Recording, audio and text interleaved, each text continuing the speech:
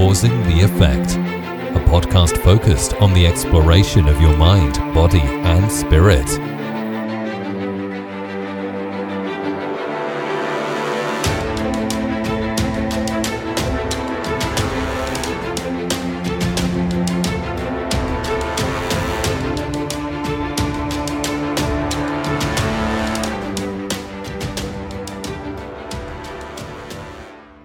Everyone, I am here with one of my favorite people, Dr. Nucc.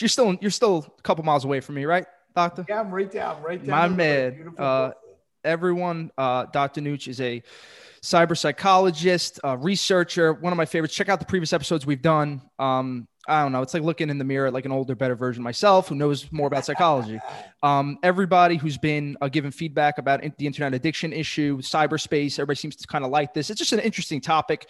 This is what Dr. Nucc is specialized in. One of the best guys, honestly.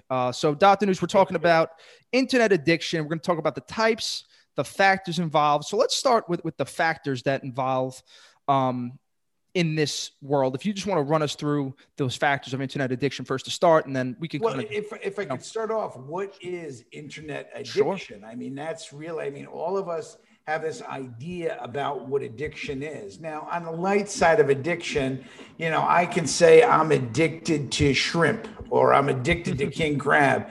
In reality, I'm not truly addicted. True addiction, whether it's a chemical addiction like crystal meth or alcohol, or what's called a behavioral addiction, which is like sex addiction, gambling, where the addiction doesn't have a chemical or obviously a liquid when it comes to the alcohol. So you have a chemical addiction, and then you have behavioral addiction. Internet addiction, if it really exists, would be a behavioral addiction. Now, Scott, one of the things for your viewers, your listeners, what's perfect about, working with you doing this interview is that you do a lot of health, fitness, nutrition, exercise, how to stay looking good, stay in shape, so forth and so on.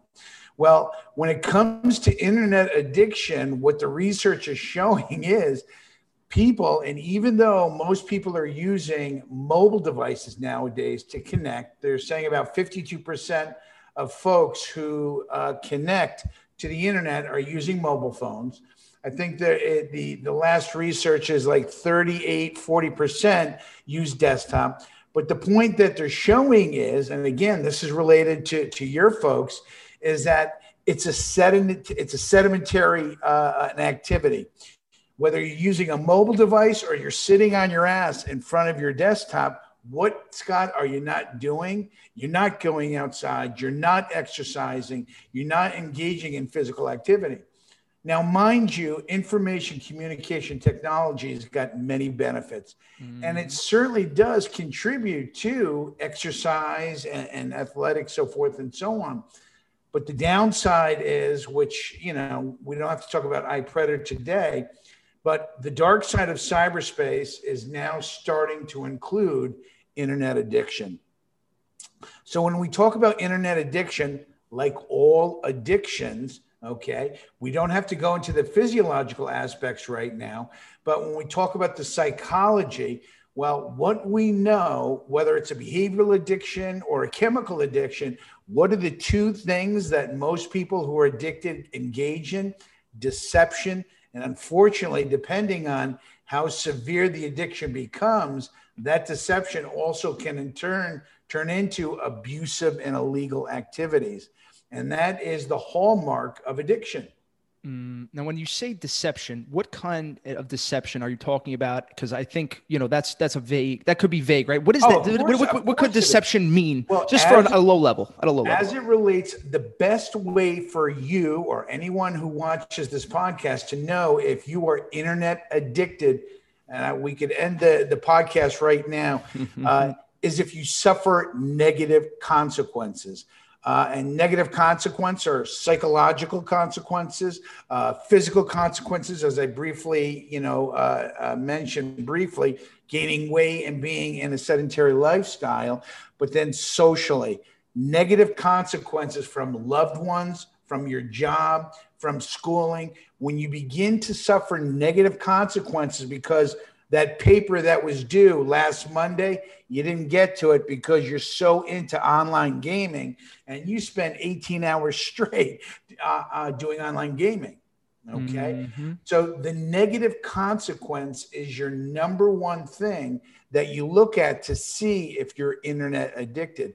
If a loved one says to you, Scott, you're spending way too much time doing your gaming or watching your online pornography or doing your online casino card, whatever it may be, if your loved ones begin to confront you, well, you have to take a look and check to see, are you becoming internet addicted? And I think that's why this thing is so dangerous, because it's hard to tell, right? You don't really see, like we have, there's some video games that have apps now, and I'm looking at it and my friends are going, you're playing 40, 50 hours a week. You know, it's hard to see. And I think that's part of the problem. That's why I think it's so important to really, for people that all of us probably have some form of it, to look at and ask yourself those consequences. Not so much of, maybe there's no negative to it, but there could be potential if you do a risk analysis of like, what could I be doing compared to what, you know, because it's hard to tell if you're missing, if you're kind of doing your work, right? For me, like, you know, it's a hard thing to look at from an internal perspective, because like with COVID going on, I'm sure you've seen this with your people. Oh, well, yes. No, the COVID, they're already saying with the research is that the COVID pandemic, not only is it, again, we don't know yet, has increased the proclivity of internet addiction. Again, there's no hard stats to true internet addiction, but you know, the COVID pandemic has increased. The research is already showing of the different types of iPredator. It's already been shown there was an increase in cyberbullying, cybercrime, cyber stalking, online sexual predation, and then, you know, the worst of the worst, online child pornography consumption and distribution. So of the 8 types of iPredator, the only one, which by the grace of God, is a cyber terrorist attack. We have yet to see, you know, a true cyber terrorist attack where folks their lives are lost due to the attack. So of the 8 categories of iPredator, 7 of the 8 were shown to have an increase due to the pandemic.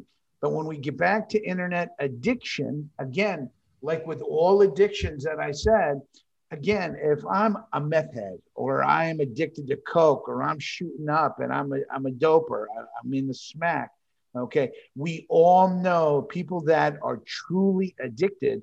They engage in, as I said, it's not only deception, but also begin to engage in illegal activity because they want to be able to use that chemical. Now, when we're talking about gambling addiction, that has to do with money. And people will literally drain their accounts so that they're able to continue to gamble. So when we talk, though, about the internet, and this is why presently there's 2 camps. There are those that believe internet addiction occurs, and there are those that believe it doesn't exist at all. I happen to be in the camp that believe it does exist. Now, when we talk about internet addiction, it is not so much how much time we spend online, okay? From the moment I get up in the mornings, I look at the news, I go online, I check out the weather, then I go to work and, you know, I work for, you know, I have my own behavioral healthcare practice where we work with the chronically mentally ill. All my therapy notes are done on electronic medical record. So I have to log in and do my notes. I also, when I'm working with my patients during the day, I'll take them to YouTube or going to different fun stuff to show them stuff, whether it be on depression, schizophrenia, recovery, so forth and so on. Then when I come home, I end up doing, we're doing it right now. But also for the last 10 years, I have volunteered helping those who've been targeted. So I'm doing that online. Then coupling with my research and learning, because I see myself as a cyber psychology student, I spend most of my time online. Now, does that make me addicted? Not yet, thank God, because I'm not suffering negative consequences.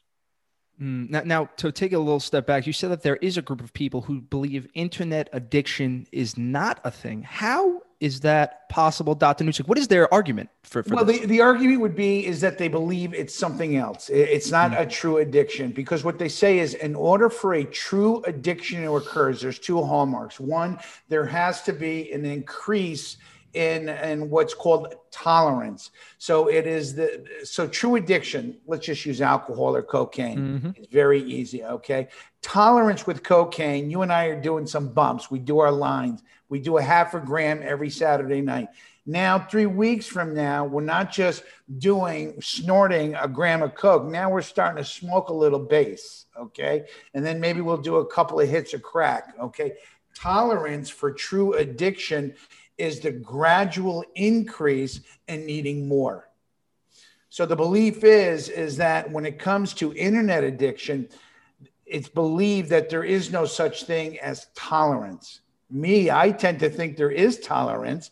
I mean, some of the recent research is showing for online gamers, they can go anywhere from 13. And in my volunteer work, no bullshit, Scott, I helped a young man about 3 years ago who said he went 42 hours straight in an online gaming environment. And as we know, online gaming is a multi-billion-dollar industry. And don't get me wrong, I'm not putting it down, but some people will get so invested in the multiplayer and the online gaming that they can't control it. And then they begin to suffer physical problems. They get in trouble with their job, their loved ones, so forth and so on. So the first reason why people don't believe in internet addiction would be tolerance. Then the second one, which is very important, is called withdrawal. Okay.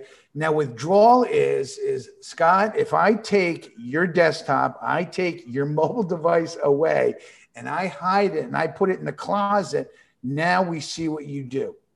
Now withdrawal would be you begin to sweat, you begin maybe to itch and twitch a little bit, you may pace, you may get a little bit more irritable. Where's my damn phone? Where is it? And you begin to experience anxiety, frustration. And I don't know if I had posted it in my social media. There is a new term called nomophobia. Okay. Nomophobia. You can Google it. And what it is a person who is, we don't know if they're truly addicted, but when they cannot connect their mobile device, they can't connect to a Wi-Fi or internet, or they lose or can't locate their mobile device or cell phone, they freak out. Well, I won't use profanity. They freak out, and some will have a panic attack. I helped a woman several years ago. This is before internet addiction really became, prevalent in the news and stuff like that. She had misplaced her cell phone. It was on vibrate. It turned out that it was behind her front left tire in her garage. So even when she tried to call it from her landline, because it was vibrate, she couldn't find it. She ended up calling me and had a full-fledged panic attack.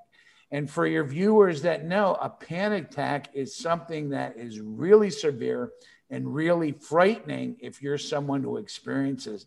It is utter terror. And Scott, this is because she couldn't find her cell phone. And it's so interesting that you brought this up, because in my prep for this episode, I'm always thinking about a little bit of Jungian analysis. And it was so interesting to me that Bill Wilson, the founder of AA, sent Jung a letter 4 months before he passed away. And they had a conversation about this heavy addiction. And what you're saying is exactly what Jung was saying. And he said anything that moves us toward fulfillment in some way. And I was finding this funny because games, and I was addicted right when you came on my show. I was playing these 30, 40 hours a week. It moves you toward fulfillment and away from your anxiety, because it kind of puts you in this world of being in a different space. And what Jung said, I had a quote here. He said the equivalent on a low level of this is it's really fully taking you away from being at a whole level of yourself. And I think Jung, tells people get a little bit more spirituality into your soul and this and that. But I'm curious to hear your thoughts on that and how Jung makes those connections. Well, Jung, Adler, most of the folks that when we're dealing with addiction, the thing is that when we're talking about internet, I mean, obviously Carl Jung, God bless him, Alfred Adler, the greats in the psychodynamic world, they did not live in the information age. Okay. So now that we're living in the information, and if Carl Jung was alive, he would be, laughing to see. Mm-hmm. I don't want to say he'd be laughing, but he would be laughing. I hate to use that, about what folks are doing right now. I mean, again, I'm not going to bring up her name, but could you imagine having a panic attack, Scott, because you can't find your cell phone? Now, she ultimately found it, but by the grace of God, and it was but a panic attack over not being able to find the cell phone. Now, with nomophobia, it's not in the DSM-5, which is the Diagnostic Statistical Manual of Psychiatric Disorders. It is not really considered a true disorder. Close, when it comes to internet addiction, close to being considered, although it's not in the DSM-5, is called internet use gaming disorder. And this is what I said before, is that your online gamers, they will go hours and hours and hours. They will lose sleep. They will give up eating. They will, if they can, they will not go to work. They will not be with their girlfriend, literally suffering major consequences. So there has been some talk when the DSM-6 comes around, 5-10 years down the road, they may actually include internet use and internet use gaming disorder. That'll be interesting to see if that actually happens. But internet addiction is growing. Real quickly, a recent Pew research says, and I had to write the 77% of Americans go online every day. Not a big deal. But 26%, almost a third, Scott, are online almost constantly. Now, as I said before, being online constantly does not mean you're addicted.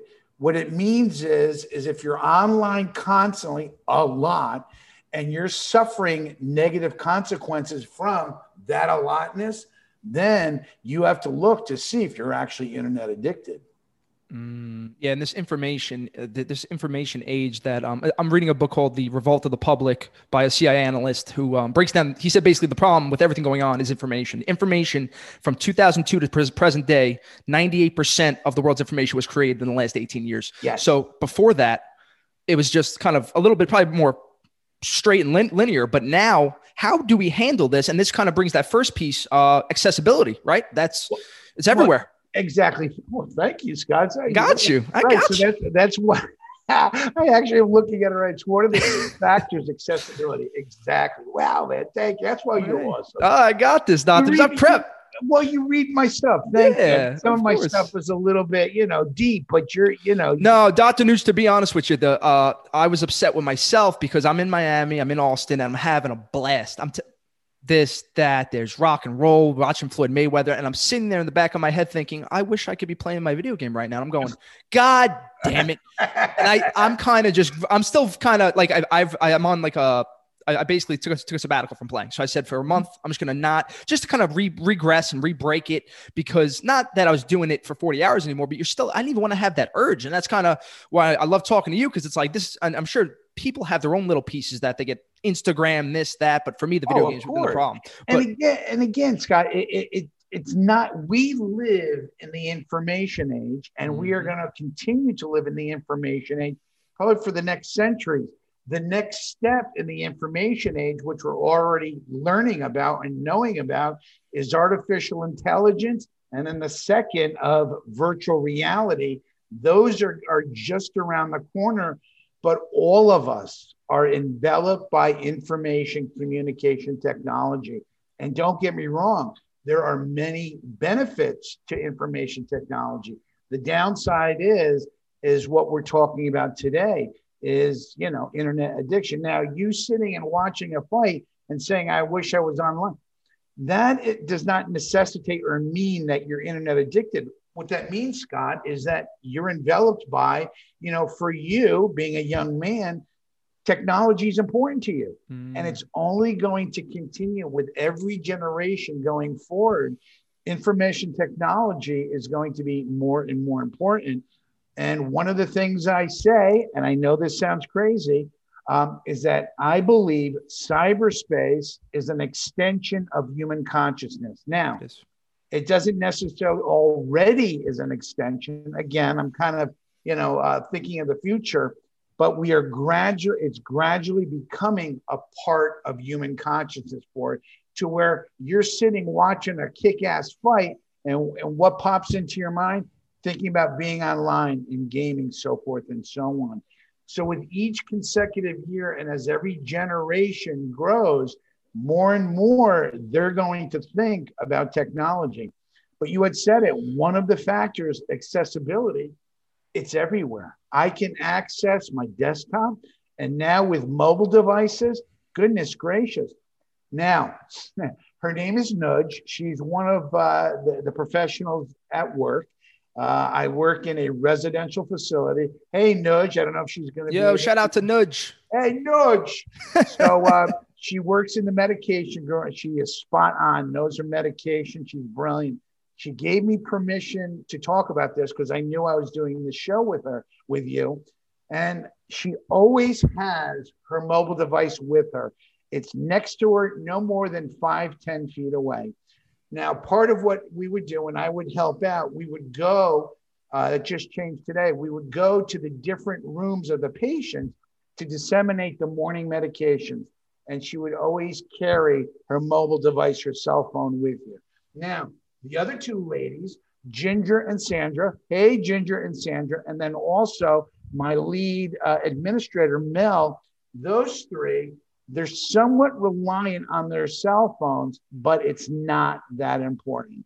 Mel, God bless her, is that even today, she's on the big desktop in front of her, but she's clicking away at her mobile device.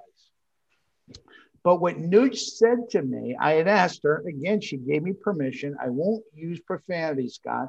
I said, what would happen if you couldn't find or you misplaced your cell phone? She said, Doc, I would freak out. Now, not that she's addicted, but she is a prime example of people who are relying on that cell phone. And I asked her, why would you freak out? And she had said to me, because there is so much information and content on that device.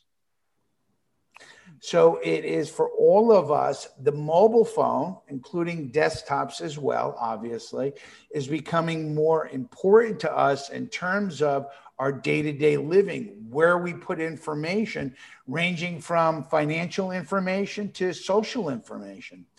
So this is why internet addiction is a potential problem, because we're doing it so frequently now. From the moment we get up to the moment we go to bed, many of us are online, and it's unfortunate. Yeah, and those factors that went into it, I know we only spoke about accessibility, but they all seem like equally dangerous. And I was curious to, is there anyone that popped up in particular on your end? Because for me, it was most important. Well, I would say of the six would be anonymity. Mm-hmm. Scott, I'm a single man. I have my cat. Her name is Brooklyn. She was a stray. I took her in. So it's me and Brooklyn. I'm divorced, no kids. All right. The anonymity, whatever my perverse, deviant thoughts and fantasies, another factor, whatever they are in the privacy of my home, sitting at this desktop, I get off here with you, and I don't know, I'm into whatever. Okay. I can now search for it, and I can find it online. Now, if I have a little bit of tech savvy, I can also go to the dark web too. Not that I really have to, because 90% of the garbage of the deviant stuff, content, you can find just on regular internet. So the anonymity is the fact that I can do it alone and nobody knows. I use this example all the time. In a pre-information age world, Scott, the pedophile, the child molester, what did he have to do? He had to get in his car, or he had to walk over to the schoolyards and begin to groom. Now, also, when in the pre-information age world, is that the stepfather, the father, the priest, they all engage in grooming to ultimately lead in sexual molestation. They had to take risk. Okay. Well, now online with anonymity, I can go and not only can I find, locate, and download child pornography, Scott, my name is Scott. I'm a 15-year-old freshman that lives over in Brooklyn Heights, and I go to the same high school as your daughter, and she doesn't even know that I'm really 50-something years old. I can create a profile. I can create, and being a good pedophile, I know what your daughter likes, and I know what, the music, the styles, the fashion, and I begin to groom her online. How can I do that? The anonymity, the ability for me to be invisible, and my target does not know who I am. Now, for those people, because I think you're talking about a particularly dark part, and I think that's part of one of the types of addiction, right? For those people, is that just something we have to accept as a group of people, that there's going to be these people that we really can't fix or can't get to in some way? Because how would a guy who's dark and all that stuff, do they come to you, or is it even something that they want to change? It's just they're just no. Particularly if it's illegal, we could do a whole separate show on the pedophile, child molestation. But the pedophile, it is considered in the DSM-5, it is what is called a paraphilia. It's a sexual disorder.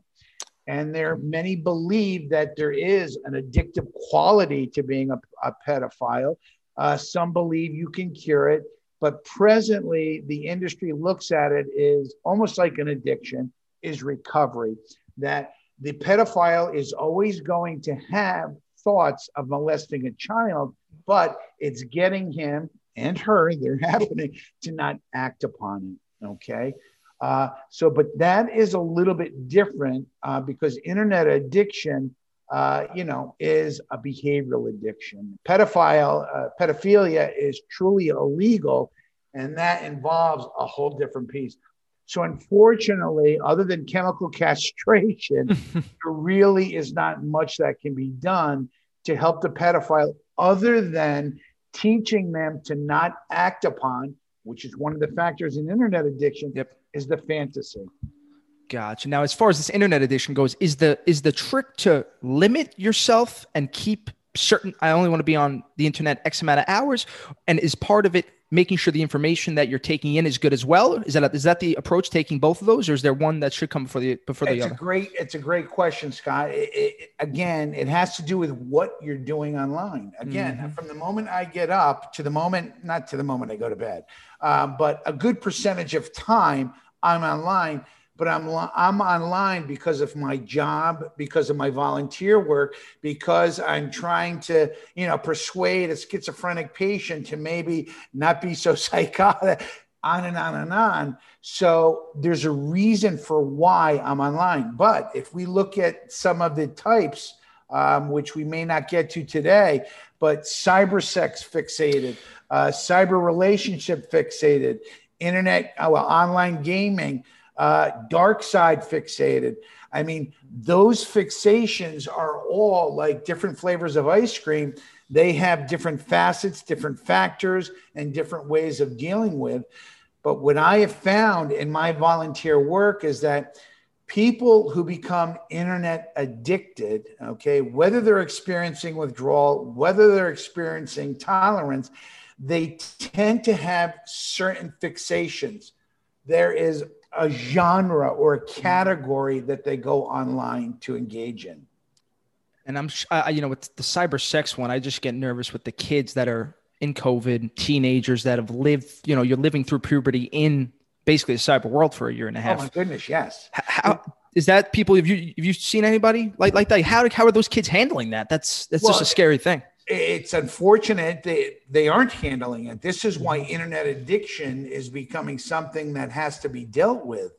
But when we talk about cyber sex fixation, whether it is a child, even for adults, Scott, and again, my heart always goes out to the child first, but even adults, Because remember, when you're internet addicted, you're suffering negative consequences, but yet you continue to engage in whatever that internet addicted category is.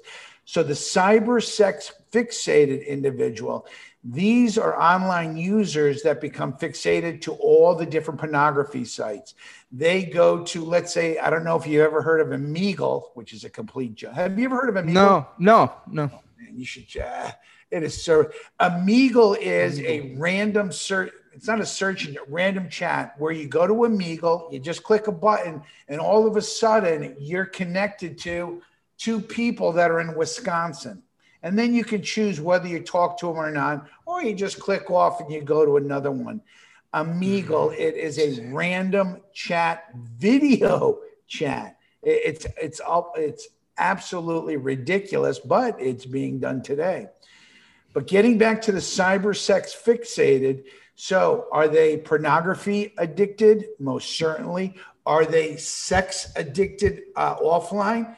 Well, what some of the research is showing is that internet addiction begins, just like all addictions, to generalize. And even, Scott, if it starts online, let's just stick with cyber sex fixated, okay? It begins the fantasy, one of the factors. Again, yep. I now begin to think, what if I could go and I could go down to the Jersey Shore, go out to Vegas, or I can engage in sex with 3 or 4 different women at a time and getting strung up and on and on and on. We don't need to get into the deviance and the perversity of what can occur. But the downside and the danger of internet addiction is that even if it begins online, slowly but surely, okay, it begins to, as I fantasize, I wonder what it would do if I did it offline. So now what we're learning, internet addiction can begin to move into offline realms. So if it's cyber sex fixated, it starts online, but then it moves offline to where I'm engaging in adultery. I'm cheating on my wife. I'm going to escorts and prostitutes, whether it's legal or illegal. And depending on what my fixate is, I can really engage and really become involved in some really messed up stuff offline. Wow. And the psychology of that for that person, now we kind of broke it down that this person's fixated on this piece is the feeling that they're looking for acceptance and not feeling rejected. Is that part of it? Ooh, that's good, Scott. That's very Adlerian because, and I'm sure you already know this, Alfred Adler, that's where I did my doctorate degree, is Alfred Adler believed is from the moment we're born to the moment we go to, a different place, we live to be validated, we live to be part of, we live to be accepted. Alfred Adler believed we are we are a pack animal. So even if you're Darwinian and subscribe to the notion of Darwinian theory and evolution, is that we are, as mammals, we are social pack animals. Whether you want to look at us as wildebeest, cows in herds, or look at us, we are social creatures. And that has everything to do when we talk about these types of internet addiction. Exactly, Scott. The cyber sex fixated, that individual who's going to the porn sites and stuff and then begins to do the Omegles or talks to people indiscriminately online, in reality, what some she's, but mostly he's, when it comes to cyber sex, is looking to be validated, is looking to be recognized. And depending on how severe the addiction becomes, they will begin to, again, as I said, start to do it offline. Okay. Another one of the types is cyber relationship fixated. And again, I'm a hopeless romantic. I believe in love, but I have, as part of my volunteer work, I have had people, and I didn't chastise, I didn't cast a guy, but Scott, I have had both men and women tell me that they were in love with someone that they met online, that not only have they never met offline, but they've never even seen them on a webcam. Never even seen them on a webcam, obviously not offline, but just talking to them on the phone, through emails, through social media, and they're hoping to lead up to one day being able to Zoom or to Skype with one another. Not even talking about actually going out 3 states to meet the person. And maybe that sounds like that's part of that sounds like it would be exciting, right? Oh, it's a big thing to look up to. I've never done the cyber stuff, so I don't know. But like, that's what it sounds like to me. Like you're kind of waiting for this big pop, the fix. Exactly. Right? Again, going back to the fantasy. It is this fantasy. And the fixated, the cyber relationship is what he or she is. Oh, I bet you she is a wonderful cook. I bet you she's great in bed. I bet you. And then the fantasies go on, because why does the fantasies go on? Because there's no reality. Wow. And that's what it comes down to. If you don't meet a person face to face, sit down with them, live with them, date them, understand, use your nonverbal communications, your God-given senses to know a person, how could you actually think that you're in love? That is the cyber relationship fixated. And there's a growing population of folks who go to online dating sites, who spend their time online because in their mind, they're looking for love. And they're hoping that that online love relationship will one day turn into an offline relationship.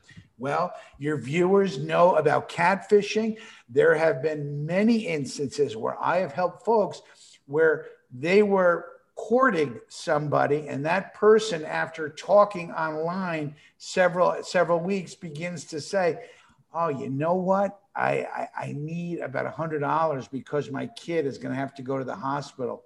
And then the swindle begins to where the person, he knows that she, or my target, knows that she's into me. So now I inject the possibility of getting her to send me money. Wow. And it's so interesting because I always, through my dating experiences, I'm with Jessica now. Shout out to Jessica. We love Jessica. But before Jessica, this dating, I hated the first 3 dates because I was always like this shell. I was like, you don't get to know the real person until that 4th date, that 5th date, when you get to see the negative, right? Because it's just kind of the way it is. And it sounds like these people are like prolonging seeing that real person. They want to be in that shell. They want to I want to think this person is perfect and we're going to be together forever and all that stuff. That's scary, man. Jeez. It's very scary. I mean, one online dating, and again, I'm not castigating or putting folks down, but one online dating tip. If you meet somebody online and you're going to engage and date, you always meet offline in a public place. Okay. I mean, for me to even have to write that down and to suggest that tells me, well, it doesn't tell me, I know it, is that people get caught up in the fantasy, in the romance. So that is the cyber relationship fixated. Do we got a little bit more time? Yeah, absolutely. All the time in the world for you, Dr. Noosh. Don't worry. Of course I do. So we've already talked about internet gaming, and in that category of fixate, I call it, currency and competition. Your internet gaming is your competition. Your online commerce fixated is the currency. Is that people become addicted to e-commerce and shopping, and whether it's going to eBay. And don't get me wrong, Scott, I love Amazon. I love Amazon Prime. That's the best. It's shipped to me in a box within 24 hours. Amazing. It's amazing. No wonder why the guy's a bajillionaire. Yeah. I mean, it's all right. Let me breathe here. I am not online commerce fixated. And the way you would know if you're online commerce fixated is that you find that you're beginning to spend more money than is needed to pay the bills or to pay your obligations. It's just like with a shopaholic offline. But online commerce fixated, these are people that from the moment they get up to the moment they go to bed, now obviously if they're working or if they have kids or whatever, they take care of that. But immediately they go back online, they're on Amazon, they are on eBay, they are going to different bidding sites where I can bid on a pair of $500 sneakers and hopefully I can bid it down to $200.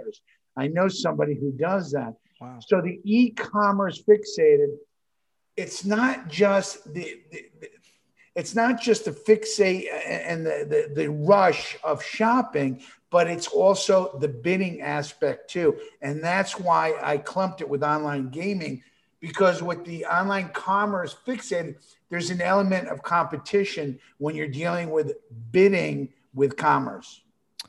Yeah, and with the games, I know those. It seems that there's so many different ways this can get you. But the game, they have your level. You want to get leveled up, and then your friends. What level are you? What's your KD ratio? What's this? What's that? And what I see with my little cousins, I gotta check everybody, because when everybody gets in this zone, everybody gets a little too pompous for me, a little too calm. I say, guys, I'll smack you when I see you in the real world. You get smacked, so don't forget. But it's really interesting how you have a certain bravado and like this other person in this cyber world. It's freaking nuts. Forgive me, Scott. I have to ask because I'm a student. What is it? KD rating? Okay, your kill death ratio is how good you are basically in the game. So if I killed you in the game, that's 1, and you want to have at least 1 and above. So if you're below 1, you're not good enough to be playing, and you get your balls chip busted. And that was always me, because I do other things, right? And it's just funny when you see it.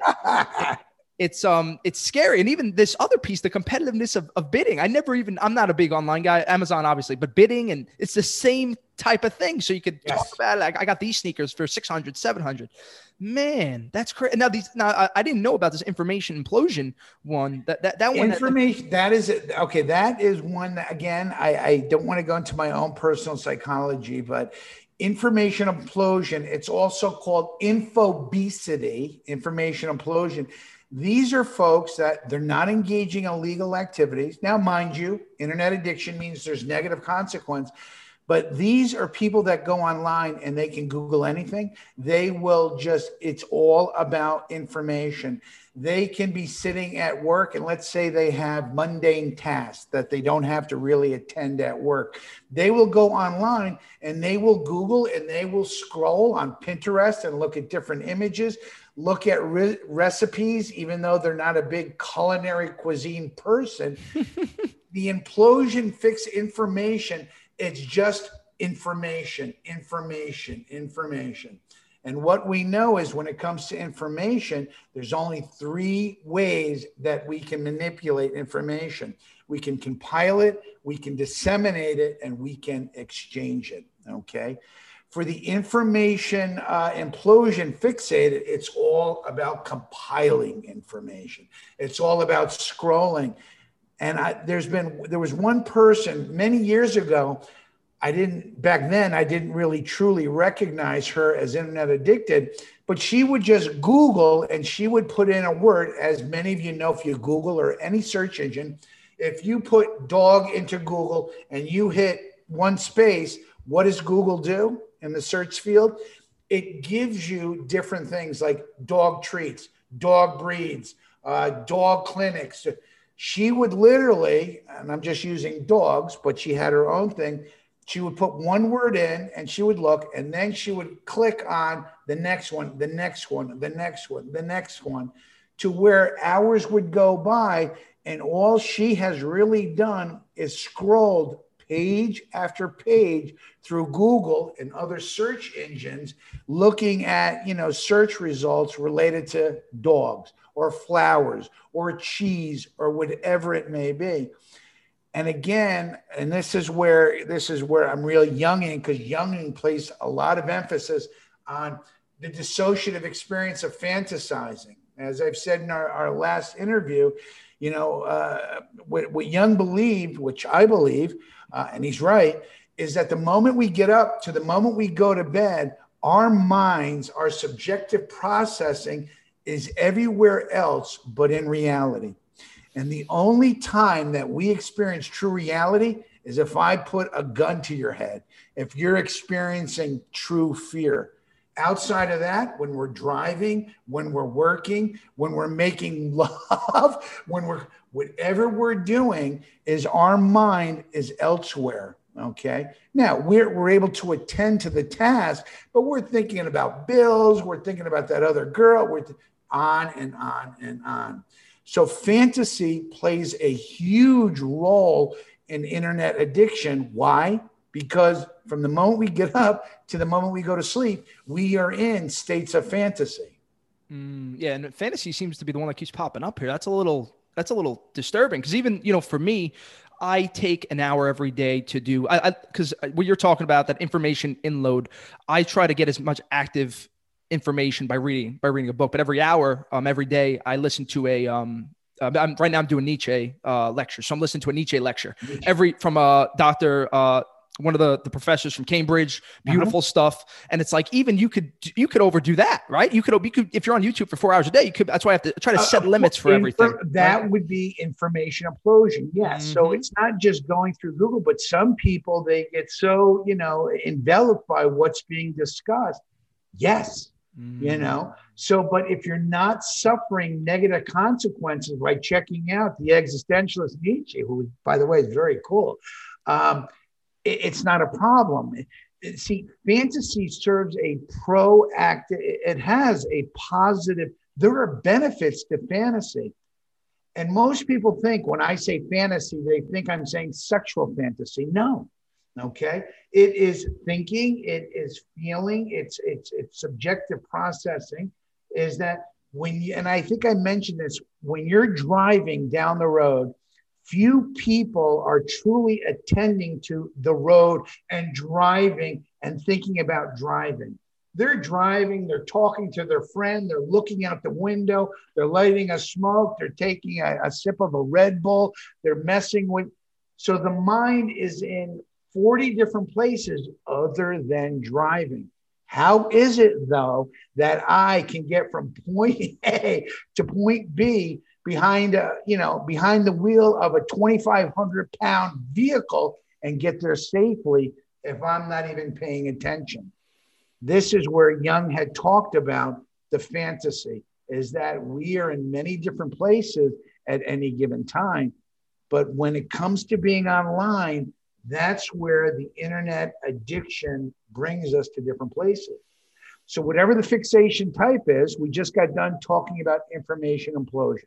Let's bring up another one. I actually spoke to someone a year ago, the dark side fixated.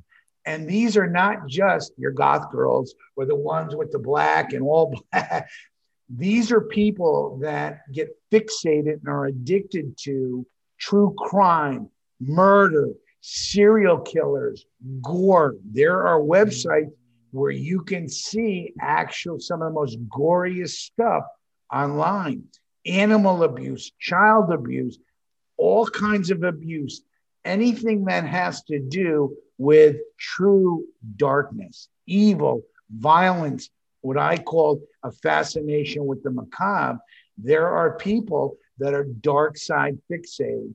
Their world is involving that dark beast. They can quote the Satanic Bible in verse. They know everything about Lucifer. They know everything about, the dark side. Now the psychology of those people, because I've been getting everything we're talking about. This one, maybe I'm just too soft for something like this. What is the value that these people are looking for? Is it just being unique? Is it like I just want to be different? Yes. Thank you, doctor. It's all about being what they think, and they're wrong. They think by their fixation into their dark side and their knowledge of Ted Bundy. Mind you, I study criminology quite a bit, but to them, they feel special, they feel unique, and they see themselves as different. They understand. If you really knew, Scott, about Ted Bundy and really knew what he went through, you'd probably support why he brutally murdered so many women. The dark side fixated, as you just said, they see themselves as unique. Unfortunately, they're not. Yeah, and listen, I'm a big Jung guy, and Jung always says you gotta kind of search the dark pieces of your soul. But I think that's a little much, probably for me at least. Right. Well, but there's a difference between looking at the dark aspects. I mean, that's dark psychology. We can do a whole show on my concept called dark psychology. There is a difference between looking at the dark aspects of ourselves, okay, and being dark side fixated. The dark side fixated internet addiction person they don't necessarily, some of them actively, overtly brag about it. They will go to websites and blogs and message boards and forums, and they will spend time there to where eventually, and we talked about this early, the Adlerian of being validated, they're kind of seen as cool. Hey, welcome back, Scott, to the murder forum. Man, haven't seen you in 3 days. And they feel being part of a group. And there are thousands of people that are dark side fixated. Now, to be dark side fixated, again, I used to be a forensic psychologist. Presently, iPredator is what? A dark side of cyberspace concept. I study and learn about evil. If we want to talk about the religious aspects, I do try to learn the theological background of evil. But I study psychopaths. I study crime. And I'm very interested in it. I love true crime, but I don't brag about it, and I'm not dark side fixated, because if you go on my Facebook, Scott, I also repost cute little things of puppies. And not because I'm trying to be, attract a pretty woman. I'm doing it because the puppy is cute. Yeah. No, that makes perfect sense though, Doc. But the dark side fixated, their realm is they present themselves. So they're not going to repost a cute puppy or an inspirational song. The music that they post is all going to be dark. They're living in that kind of dark part of the soul, more or less. Exactly. And for them, though, it is a badge of honor. And if you were as smart as me, or if you were as deep as me, Scott, you would understand why, as I said, Ted Bundy did what he did. Mind you, he was a psychopath, but the dark side fixated, they get into this arena to where they sympathize for those that have committed incredible atrocities. Yeah, and that seems like very dangerous. There seems like there's like an intelligence thing with them, superiority. Like, oh, well, if you just don't get it, and I do, and that's what makes me different, and that's why I'm cool. And this is where addiction becomes addiction, because again, addiction are the negative consequences. And as I said from the beginning, as with all addiction, it is not just physiological consequences. I'm getting fatter, because I don't get up off my ass. But there are the psychological consequences that occur. Obviously, the social consequences of internet addiction is my girlfriend is now threatening to leave me because I've just spent the last 12 hours online gaming with a couple of my buds. So the dark side fixated, the cyber sex, these fixations are not only creating the addiction, is making it more solid, but it's also increasing the probability of what? Moving to the online, to the offline world. Now at the dark side, the internet, all of those fixations, now, as long as they stay between my ears, that's fine. It's only when offline I begin to put them into action is when they become illegal, deviant, and perverse. Wow. Now, it just seems that awareness, education, these are the answers to the questions of how to fix all of these. How do you think people that are younger, older, anybody just kind of dealing with these things? Like we said, the information world is now, we've been dealing with all this information. How does a person get through life balancing this? Because I try to combat it with my mindfulness, my spirituality, all this stuff that I just think puts me more in the moment. What do you think are the answers? Well, the answer is negative concept. And I hate to keep being redundant, but that's what it comes to. So when you're at the fight, at the Mayweather fight, and you're having thoughts of wanting to be online, I don't know if that's okay. There's nothing wrong with that. But let's say you're at the Mayweather. I don't know how to come up with an example. But if you're suffering consequences, negative consequences for wanting to be online, that's what you have to begin to recognize. But unfortunately, with all addictions, I don't drink anymore. I don't do drugs anymore. I don't want to get into my personal life. I don't party as I did when I was younger. But you have to be able to understand is that when it comes to addiction, there is this aspect called denial and minimization. Scott, I'm not internet addicted.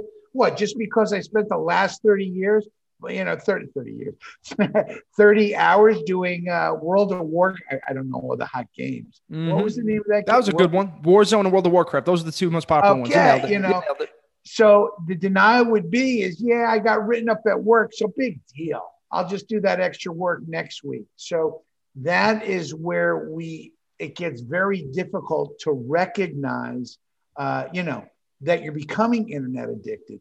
Even to the point when you're suffering negative consequences, the defense mechanisms of denial come into play, and minimization, telling my girlfriend, what? Just because I like to go online and I like to watch, pornography for 6 hours a day and masturbate 3 times a day, big deal. I still service you. I hope I'm not being profane. But that is where the denial and the minimization comes into play, as it does with all addiction. The gambling addict, he can get down to his last dime and he'll continue going and doing the roulette wheel. I've worked with patients who are chronically mentally ill. Are you familiar with scratch-offs?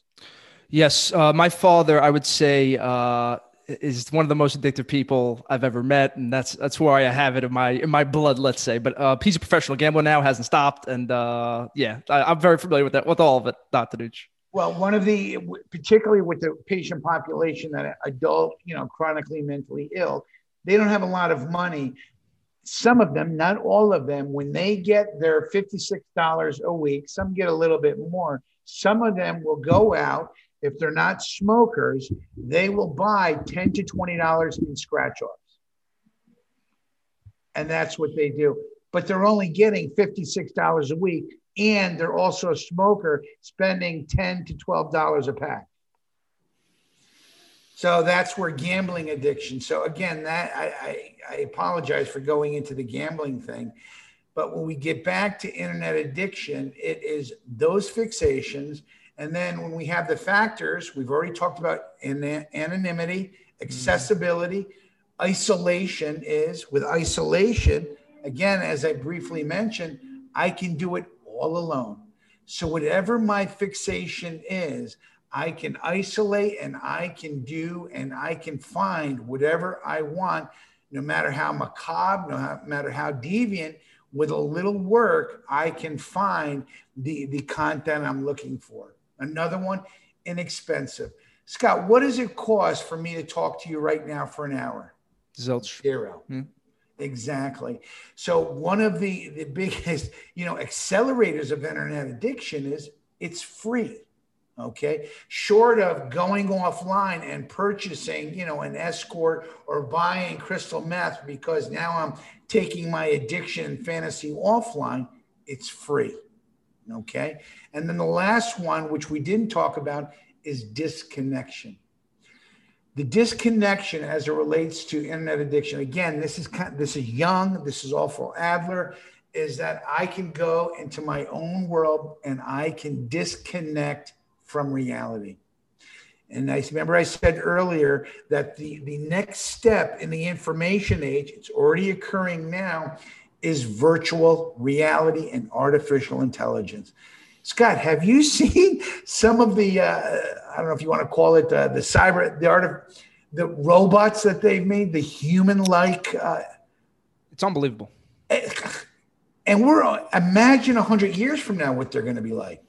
Yeah, the exponential rate that we're going, it's people really have to be so careful. That's why I think what you're talking about is so important. Like people really just have to be on your guard for all this stuff. Even the virtual reality, I got to get rid of it. For PS4s, is you throw it on, you're in a different space, and this comes into disassociation, different parts of, you want to be this person in this world. It's very, you got to be on top of this stuff. Seriously.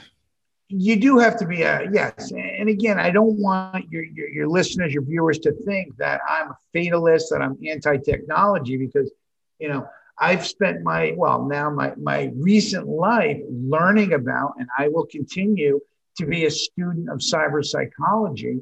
And as I said years ago, and some of my colleagues think I'm crazy, cyberspace is an extension of human consciousness. Scott, you look at children now, okay? Back when I went through puberty, we're going back to the 70s, years ago, we didn't have computers, we didn't have technology.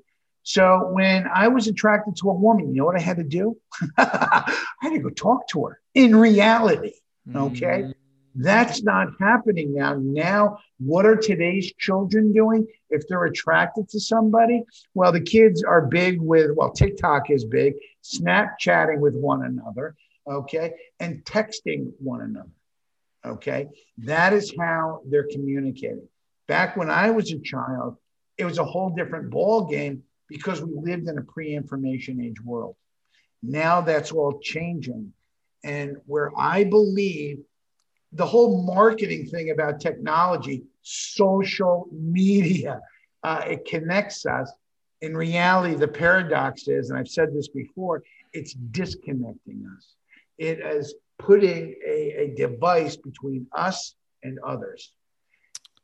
And being human, that becomes the choice, because if I can sit here and talk to a woman online using a webcam, as opposed to dealing with the embarrassment and anxiety and the sweat coming down my brow while I'm sitting out to dinner, I'd much rather talk to somebody online. Yeah, it's like taking the softer approach. I was talking to my little cousin. I was like, so how do you get girls? And he was like, well, you go on Instagram and then you friend request and then you like their picture. And then I was like, what? I was like, what are you talking? I just go up to a girl. Hey, no one, sweetheart. That's it. You want a drink? That's the way it should be. Because I do think you have to go through the difficulties to kind of prime yourself and be a person, be like a man. You have to. You're right. And that is not happening. So it'll be interesting to see, children today, what will they be like 20 years from now? Again, I hope I live long enough, but it'll be interesting to see the impact of technology on our psychological functioning and our subjective processing. Yeah, it's not looking good. That's my feeling. And I think something's going to have to come to a halt where people go, okay, you may have to cap your children on social media or cap it here, this, that, even I started doing it to myself. I think it's the only way to be aware of the conversations, but also put yourself through the shit, talk, go up to her on the train, go up to this, for that. But even just socializing in general with your friends, it's probably easier for kids now to, like, I'm a big connection person. Like, I love meeting people by myself and just being me. But like, a lot of people aren't that way, right? And those people are just going to make friends through the game or through the whatever. It's weird. Right. It's easier. It's easier to be validated. It's easier to feel accepted by going online and going to exactly. But the downside is because of the veil of invisibility, because going online, I can live out my fantasies. The categories of my predator, the online assailant, the internet troll, the predatory troll, the cyber criminal, the cyber stalker, they can all go online and, being hidden behind a screen or a mobile device, they can behave as insanely, as aggressive, and as pompous as they want, because they can't be held accountable. I mean, presently, there is no way to be able to immediately identify, apprehend, and punish a severe cyber stalker. Comes down to consequences. And I think we're going to, in this new millennia, people are going to have to take some responsibility. I think it's weird because it seems everybody's moving away from that. Everybody wants to be a victim. And I think just looking at what you're doing introspectively and being an adult and a person for the betterment of the good, people have to start looking in that mirror. Right. So the solution is, obviously, if you're a parent with children, it is strictly having boundaries in terms of how much time you're allowing your child to be online. Now, given the COVID pandemic and what we now have are online learning environments, what are also called VLE, virtual learning environments, not all, but many children are spending a significant amount of time not only doing what they would normally do online, but now learning and being educated online. So they're spending significant amounts of time online. So the recommendation for parents is to create, a turnoff point where they have to put the cell phone down, the mobile device. They have to get away from the online gaming, go outside.